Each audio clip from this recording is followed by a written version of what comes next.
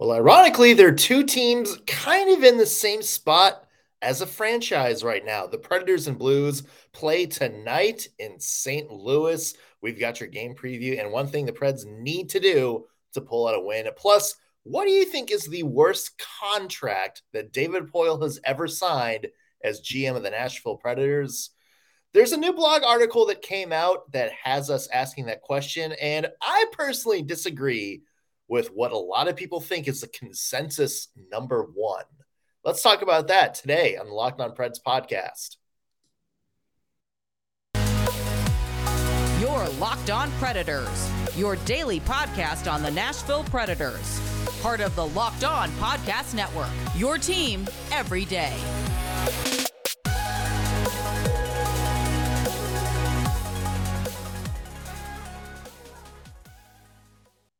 Thank you for making Locked On Predators your first listen of the day every single day. We are your free daily Nashville Predators podcast that's available wherever you get your podcast and on YouTube.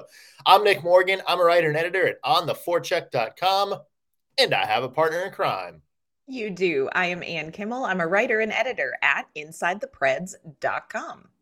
Also want to mention today's episode is brought to you by BetOnline. BetOnline has you covered this season with more props, odds, and lines than ever before. BetOnline, where the game starts. All right. Well, this, for many reasons, is a game I think Preds fans have had circled on the calendar. One, it's against a hated rival, the St. Louis Blues. Two, very important for playoff implications down the road because both teams are kind of in the same spot right now. The Preds are 1 point ahead of St. Louis in the standings. They have 48 points. The Blues have 47. The Preds could theoretically leapfrog the Colorado Avalanche after this game. That's a whole different conversation. That's a podcast. And yeah, these and hey, it's the St. Louis Blues. We love to beat the St. Louis Blues, don't we? There's a lot of bragging rights there. So, Anne, it's funny if you look across the scope of the NHL right now and you see two current non-playoff teams fighting for, spots, of all of those types of games, this is the one I think is probably going to be most intriguing across the entire NHL this year, or tonight, I should say. Yeah, no, I 100% agree with you. And what is so interesting to me is that these two teams are where they are tonight, because I don't know that we really had a good gauge of where Nashville was going to be, but St. Louis was, for me, a sleeper. I really felt like St. Louis was going to come out, and not a lot of people were talking about them, but I thought St. Louis is going to come out and shock the socks off of the Central Division. And I'm not saying that the Central Division hasn't been shocked by St. Louis. I think it's just been in very different ways than what I had anticipated. But I agree with you. This is going to be a very interesting game across the NHL tonight for people to be watching these two teams, because what happens tonight, it's still early. I get it. We're before the All-Star break. But where Nashville and where St. Louis have found themselves, there's playoff implications in January, potentially, based on what happens tonight. And it could affect some other teams down the road too. So this one has me a little nervous, but also I have one specific high hope for this game tonight. So you know what? Let's go. Bring it on, St. Louis. Bring it on. As the cheerleaders say. What's your one specific high hope? Well, what is the last time these two teams played was in December. It was a 1-0 overtime game. So in my mind, we can just gloss over that. St. Louis won that in overtime. It was not an offensive battle by any stretch of the imagination. But the time before that that they played was October 27th. What happened for the last time on October 22nd? What happened for the last time on October 22nd? Do you know? Well, for the last time? Mm-hmm. For the last time. Since October 27th, this has not happened. Tanner Jeannot, his last goal. The last time Tanner Jeannot scored a goal this season. Baby, I'm on Jeannot Hattie watch. It's coming. That would be extremely unbrand if Tanner Jeannot goes like 3 months without scoring a goal and Jen just third, and then just like scores three. Yeah. Can you believe, I mean, so crazy. I went back and looked at that October 27th game and I was like, how is it possible that that is correct? And friends, that is correct information. Tanner Jeannot has not scored a goal since October 22nd. He's had some assists, but he has not scored a goal. Tonight, my friends, my hopes are high. My hat is on. Hopefully by the end of the night, it won't be, because I'm not just saying Tanner Jeannot is going to score a goal. I am praying to the hockey gods that he breaks this horrible snake bit streak with a Hattie. Or just one. Or just one. Why don't we start with one? Just one. Let's start with one and see how it is. What do you think happens first, Ann? Do you think Tanner Jeannot score or breaks his 3-month goal drought, or do you think Cole Smith scores his first goal? You know, would it not absolutely rock the Predators fan base to its core if both happened? That would be, if that happens, tonight is going to be one of the best nights on Twitter. It would be cataclysmic, people. Very long time. I would love to see both of those things happen, like in a 40-second span. Like, you know, the Predators got those 2 goals against Buffalo in like 44 seconds. Let's do a Tanner Jeannot and a Cole Smith back-to-back goals in under a minute. And just watch the world around us implode. You have me sold. You have convinced me to watch the Twitter world burn down. Come on. And it's been a hard world these last 24 hours.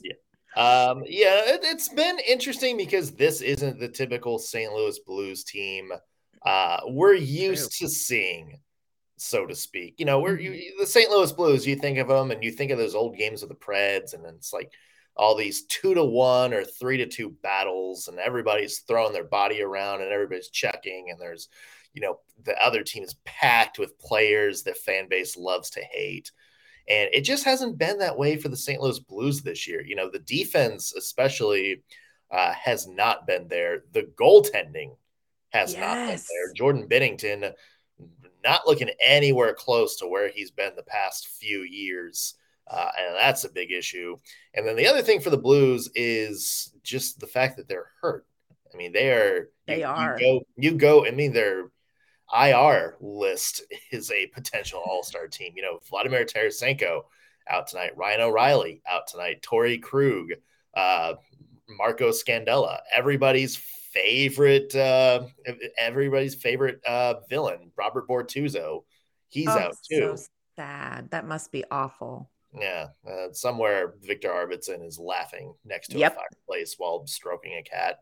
You know, it's just it's a very different St. Louis Blues team, and maybe that's part of why the Blues are at where they're at this season. But also, you know, you look at Ryan O'Reilly and his game, even before the injury, hasn't quite been there. Vladimir Tarasenko certainly hasn't been the Vladimir Tarasenko of years past. And it's funny because, and that's why I said this, and we can talk a little bit more in depth about this after the break, but it really feels like Nashville and St. Louis kind of in the same spot as a franchise right now, where it's, you know, you have this, you know, kind of trademark core, this core of players that took you to a lot of success. And it just kind of feels like maybe their time is running out. You know, you look at St. Louis and they have guys like Robert Thomas and Jordan Kyrou. Obviously, those two guys are who you need to kind of transition the core to. So that means you look at where the Blues are and it's like, does that mean, you know, Ryan O'Reilly might be on the trade block come the deadline? Could Vladimir Tarasenko, he's been in trade rumors for a couple of years now. Is this the year he finally gets moved? So it's very interesting to see, you know, the conversation around the Blues centered around that. Some of these old, you know, this long time people who are so critical to the Blues' success, maybe playing in their last few months in a Blues uniform. Yeah, it is. And to be where they're at as a team as well.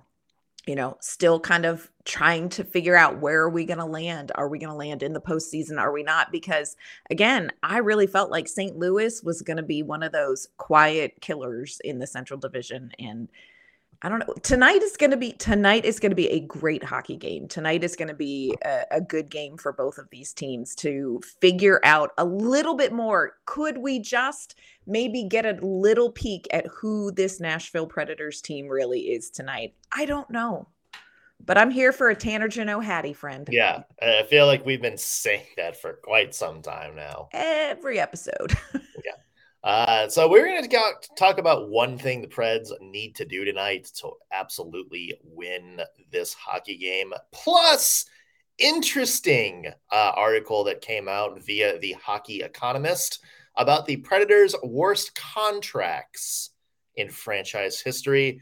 There's the number one on the list is probably the one you're thinking of. I disagree. And I'm going to explain why here coming up in a second. But first, want to mention today's show is brought to you by Bet Online. BetOnline.net is your number one source for sports betting, info, stats, news, and analysis. You can get the latest odds and trends for every professional and amateur league out there, from pro football to college bowl season to basketball.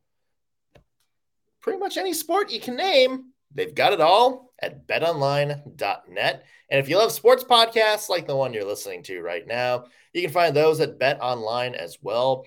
Always the fastest and easiest way to get your betting info. So head to the website today or use your mobile device to learn more about all the action happening tonight. BetOnline, where the game starts. All right, Ann, what to you is one thing the Predators absolutely need to do tonight to beat the St. Louis Blues? I know this is going to sound just outrageously obvious, but the Nashville Predators have got to generate offense and finish their chances, especially against the Blues. The Blues have had some low-scoring games, but they have also, in the beginning of this month, put up some pretty decent numbers in some games as far as goals. This is a team where Nashville needs to get their offense going again. I mean, I'm looking at like 4 goals minimum. This is what I think Nashville needs to do. And I think it's possible if they can get some things going. They need to, obviously, they've got to figure out what is happening on the power play. We talked about it last night. The power play was a hot, steaming mess in the last game, and definitely, from the sounds of it, something that John Hynes was going to be spending some time working on. So we need to see the Predators, when you have an opportunity, whether it's with a quality chance or whether it's a net front goal or whether it is on the power play, you have to make that convert into offense. You've got to score some goals. And you talked about Jordan Binnington, and this is somebody who's kind of, it's so odd because he'll have like a shutout. He'll have a really good game. And then it's just, he's a little bit not... he is not consistent necessarily like we have in UC Saros. So I think there's an opportunity there. You talked about there are some injuries. You've talked about, the defense maybe is not holding up as well as you're used to with St. Louis. This is an opportunity for Nashville to get back to the kind of play that results in goals. And I'm not talking about passing it around the perimeter, because when you look back at that October 27th game that the Predators won 6-2, those goals came in front of the net. They were juicy rebounds. It was Ryan Johansson following the play and smacking a rebound back in there. It was those kind of greasy goals, that net front presence, that, stop going for style points. Although Philip Forsberg in that Michigan try in the last game, maybe just go ahead. I'm just saying. He said afterward, he was like, that would have been really sweet. And I'm like, it really actually was beautiful. But Nashville, put goals on the board, put goals behind the net. You are generating some good chances in these games. These games you're winning 2-1. You are generating far better high danger chances than your opponents. You've got to finish them. So for me, I know it sounds basic in the world of hockey and sports in general, but you have got to score more goals than your opponent. Yeah. And you mentioned the power play, like the Ugh. Preds power play. They're going to get their chance tonight because the St. Louis Blues, not a good penalty kill, 28th in the NHL in penalty kill. Of course, the Predators have a 29th best power play. So maybe that offsets each other. But the chances are the Predators are going to get a chance against a not very good penalty kill. And can they generate chances there? And you talked about it a little bit. It just seems like the last little bit, they've kind of gone back to the late Peter Laviolette days. Where it's just, they're trying too hard to set up one specific play. And it's not necessarily just, take 50 shots from the perimeter and hope the best happens. But, they're always trying to make that perfect pass or, set up kind of in the middle of the circle and pass it cross ice, try to get that one timer. And teams are reading it. Or, the pass is a little bit, off the mark. They're trying too hard to set up, one or two particular plays. And I agree with you. When we saw the Predators late in December kind of start to turn things around, they were keeping things simple. It wasn't like a dump in or trying to set up like a cycle or a specific play. We saw like plays where Matt Duchene would get the puck instead of, diving. He would just take it 1-on-2, drive to the net, force whatever goalie was there to try to make the save. If not, rebound opportunity, you have a chance to reset, or the goalie, has to make a save and cover the puck, and boom, all of a sudden you have an offensive zone faceoff. There's simple things like that. You mentioned like some of the gritty goals, those, sometimes it's not a bad play to just, if you have a shooting lane, to shoot it and then just have, three guys rush towards the crease and try to, smack home rebounds, get a tip, something like that. The Predators, the way they're at right now, they don't need to be too fancy. Keep it simple, and I think they're going to have a really good chance of maybe turning some of their offensive woes around tonight. But they have to go back to keeping things simple. Yeah, I agree. And I think especially on the power play, in the last game, they couldn't even get it in the zone. And again, it goes back to just keep it simple. You don't have to force anything. Just be patient with the play and then put the pucks on net. Just put pucks on net. Like Matthias Ekholm said one time, I don't think anything bad usually happens if you put pucks on net. And sometimes something really good happens, and let's hear it for some good Swedish wisdom. Put the puck on the net. And let's be very happy when Tanner Jeannot finishes those shots with a rebound or punches it past Binnington. Let's not need style goals. Let's just keep it simple. And I think that's when you see the Predators most successful, when they just keep it simple. And I think there's a couple players who are maybe overthinking the game right now. And and I understand when maybe you feel like you're not where you want to be. That's kind of the headspace that you go to. You tend to overthink. You tend to look for, oh no, this is the best play. Go for the really good play. You don't have to spend that much time trying to generate the best play. Go for the really good play. And I would love to see a game that had a score of 6-2 for the Predators, or like I said, 4-2. I know traditionally St. Louis and Nashville have been, that 2-1, 1-0 kind of, matchup.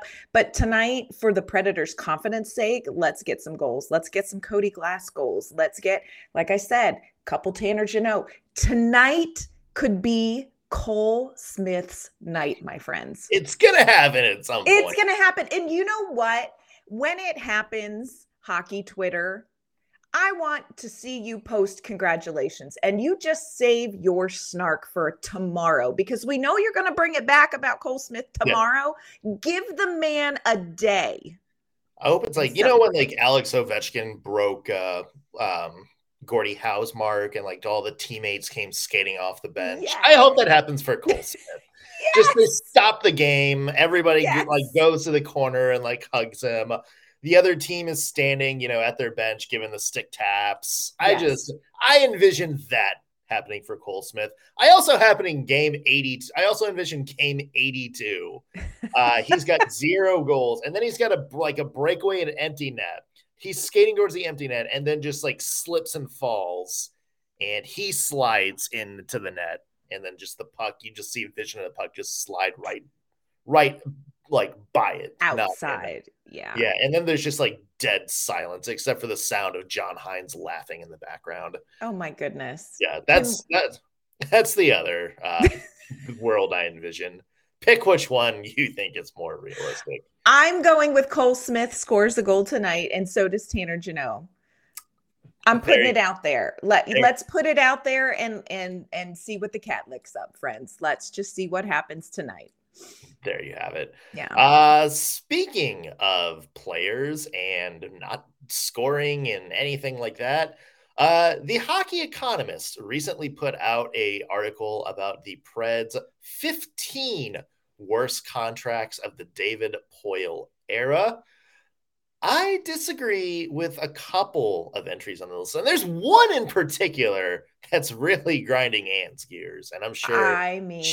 Huge. I'm sure she is going to talk about it. So let's get into that here in just a second. First, we want to let you know that today's episode is brought to you by our great friends at Built Bar. If you have listened to this podcast, you know that Nick and I are huge fans of Built Bar. So we're here to tell you that if you were yesterday. Did you? I did. What flavor did you order? I got the peanut butter chocolate granola, and I got a puff mixed box. Nice. High recommendations from both of us for the granola and the puffs. Just totally off script, huge fans of those. But if you are looking for something to help you make a little bit healthier choices this new year, Nick and I hard recommend Built Bars. They are good for you, but they also taste great. There are so many things out there that are supposedly good for you that you just cannot choke down. That is not at all what Built Bars are. Healthy is tasty with Built Bars. Part of that reason is that they are covered in 100% real chocolate. So you're going to be thinking you're getting a great treat. They come in great flavors like churro, peanut butter brownie, coconut almond. I love the cherry barcia. And I don't know how Built Bar does it, but they do it and we give them credit for it. They make this delicious treat with great macros, 130 calories, 4 grams of sugar, and a whopping 17 grams of protein in these Built Bars. And now you don't have to wait around for a box. You can, of course, do what Nick did and go to built.com and order your favorite flavor. But you can now also go to Walmart, wander down through the pharmacy area and pick yourself up a 4-count box of Built Bars. Or if bigger is better in your life, go to Sam's Club. You can get an 18-count box at Sam's Club. And a little side note, if you have college students in your life, they love Built Bars because they grab them before their early classes and sleep in a little bit longer, skip breakfast. So check out Walmart, check out Sam's Club, and remember you can always go to built.com/NHL Network to order your favorite flavor, and you can get 20% off your order. That's built.com/NHL Network for 20% off at built.com. All right, Ann. So over the weekend, you and I saw an article that kind of piqued our interest. So the Hockey Economist, who is a blogger a lot of people follow, put out his list of the 15 worst Nashville Predators contracts. It's based on a book he put out called The Guide to Salary Mismanagement. And it takes a lot of things. It's just like, the long-term value of the deal versus, how well the player did, the salary implications, blah, blah, blah, blah, blah. So here's basically the top 5. Number 1, Kyle Turris, which I think a lot of people would say maybe number 1. Number 2, Ryan Johansson, his current deal. 3, Victor Stahlberg. 4, Matt Duchene. And 5, Paul Gaustad. And there's some other ones on the list. I'm giving one in particular I think Hannah's going to get to here in a second. Are you talking about number 12? Because I have a problem with number 12. Yeah, go ahead and say number 12. Number 12 is Pekka Rinne's final deal. What in the ever-loving flagnog are you putting that on there for? But go ahead. Yeah, it's outrageous. It's just outrageous to me. Outrageous. Yeah. I mean... outrageous, Nicholas. Yeah, this was like the deal he signed when was this? It was like after his Vezina year. It was just like the 2 more deals The to keep 2 through years, 2020 and 2021, which is, like, look, he was there to train. I mean, I think David Poyle even said it at the time. It was there to kind of transition to UC Saros. Yes. Like there was, I don't see anything wrong with that contract. So Pekka Rinne is worth $5 million if he doesn't even change out of his suit and sits in the locker room for the game. That's all I have to say about that. Number 12 is outrageous. But go ahead. Yeah. Let's go back and talk about some of these other ones. Yeah, strong disagree with Pekka Rinne being on there. Strong. For me, number 1, I know everybody's going to go with Kyle Turris. I know that everybody is, still talking about the buyout, the big disappointment. And yeah, I get it. Like, I really do get it. That's a bad contract. There's one that I would put higher than that, Anne. Really? See, now I will say this about the Kyle Turris one. I get in retrospect, and this is what frustrated me. Nick and I conversed about this last night. This is what frustrates me about this. Hindsight makes everyone look like a genius. I think the Kyle Turris signing at the time was a very smart move. Well, that's why I said wait for context here, because number 1 on my list, I would put Viktor Stalberg number 1, because look, like you said, I think you need to add some context into this. Kyle Turris was at the time considered a pretty good 2 third-line center, like number 2, number 3, like a middle 6, which is what the Predators desperately needed. And he had some success the year before in Ottawa, both, during the regular season and during the playoffs. Right. Got Ottawa very close to basically 1 goal away from facing the Nashville Predators in the Stanley Cup Finals. I'm sure the NHL would have loved that. They would have loved that finals. For that TV ratings there. So, you know what? There was at least some evidence that it's like, okay, you know what? Kyle Turris, sure. He took a stab at it. Here's the thing with Viktor Stalberg. There was no baseline for him being good at all. The deal with Viktor Stalberg is in 2012, he scored 22 goals as the 3rd member of the Blackhawks line with Taves and Kane. The next year, he was taking off that line and just a depth guy, and he scored 9 goals. And that was the year the Blackhawks won the Stanley Cup. And if you're thinking, oh, okay, maybe he just cashed in on like a good playoff performance or something. No, he didn't score a goal in the entire Stanley Cup playoffs that year. He had 3 points and had 10 minutes average of ice time. And so what happens the next year?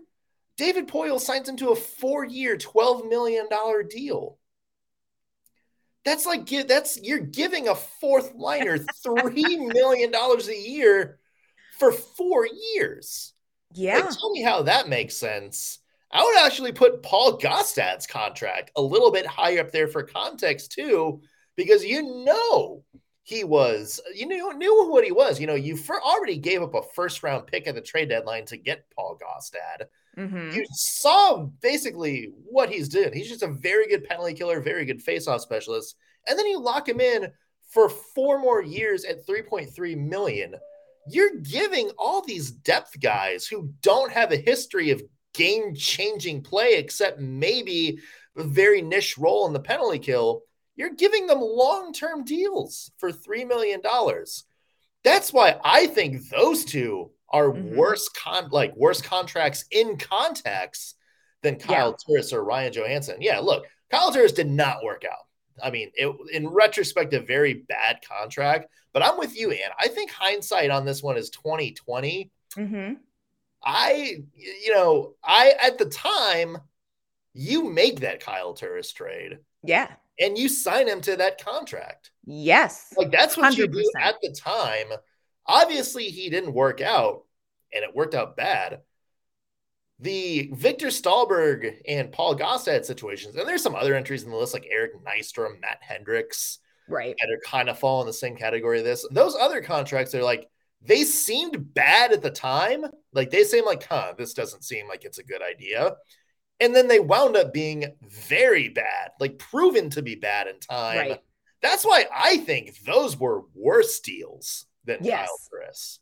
Yes. It's the information you have going in, because let's just face it, there's a little bit of crystal ball voodoo when you are signing these contracts. And I know, fans think being the GM is really not that difficult. This is a good contract. This is a bad contract. But I agree with you. Context is everything. When you look at Kyle Turris, and I know that the Predators are still paying him. And look, here's what's real. Julie Turris and her podcast with Ida was worth every penny for Kyle Turris. Just the Off Ice podcast that they did. Worth every penny of that contract. Thank you.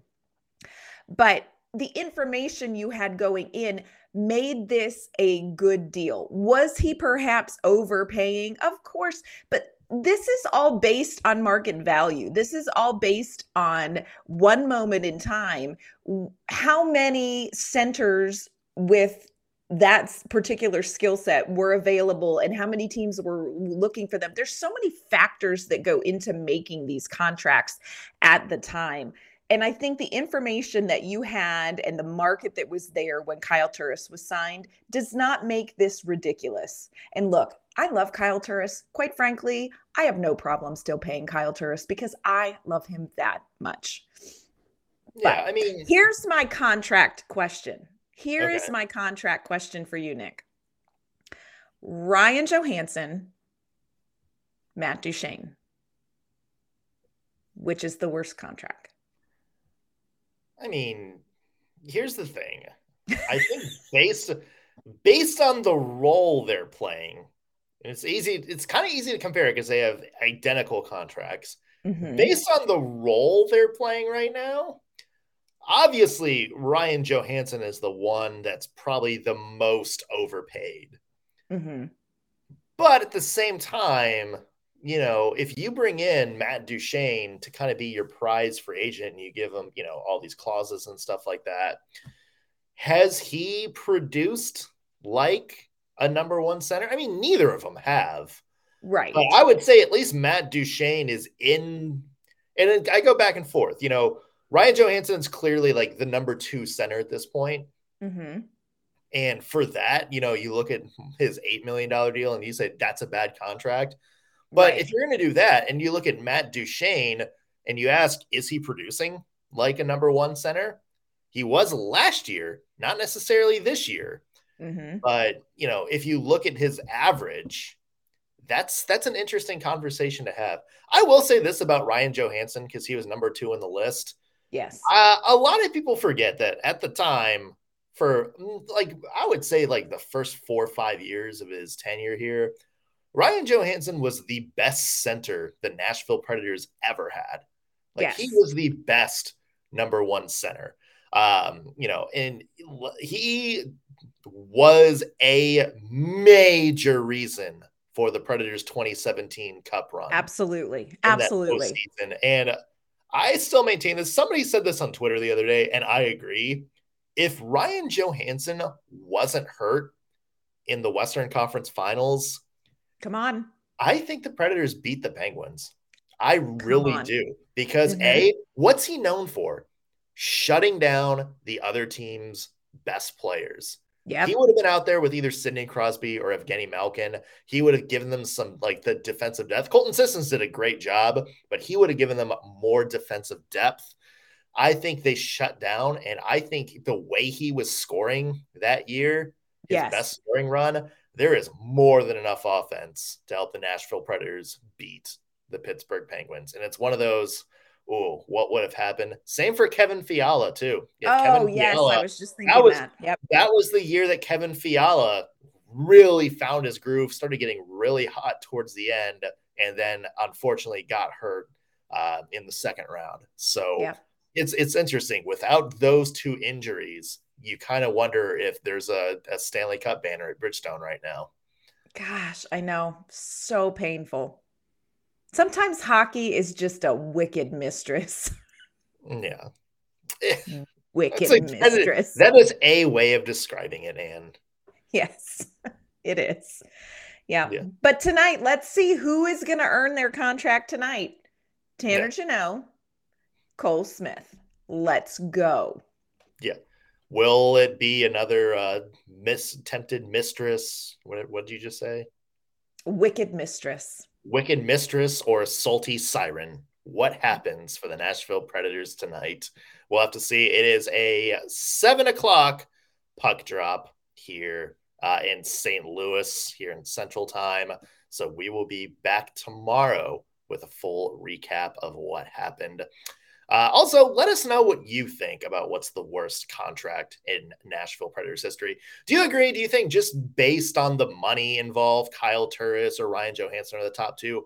Or in context, do you think some of the deals like Victor Stahlberg, and some of those players are worse? Let us know your thoughts. Chime in on Twitter at LO_Predators. Or if you're watching on YouTube, leave a comment. We want to know what you think. And where can people find your work? You can find my work online at InsideThePreds.com, and you can find me on Twitter at ANK_Mama on Ice. You can find me at ontheforecheck.com or follow me on Twitter at _NSMorgan. However you're listening to us right now, whether you're watching us live on YouTube or you're streaming us on your favorite podcasting platform like Apple, Spotify, Amazon, Stitcher, whatever, be sure to hit that subscribe button. That way you'll always know when we have fresh content up for you, and it helps us out with numbers and ratings and whatnot. And you guys want to help us out, right? That's going to do it for us on today's Locked On Predators podcast. Thank you for making us your first listen of the day. As always, we'll be back tomorrow with Preds Blues recap. We'll see you then.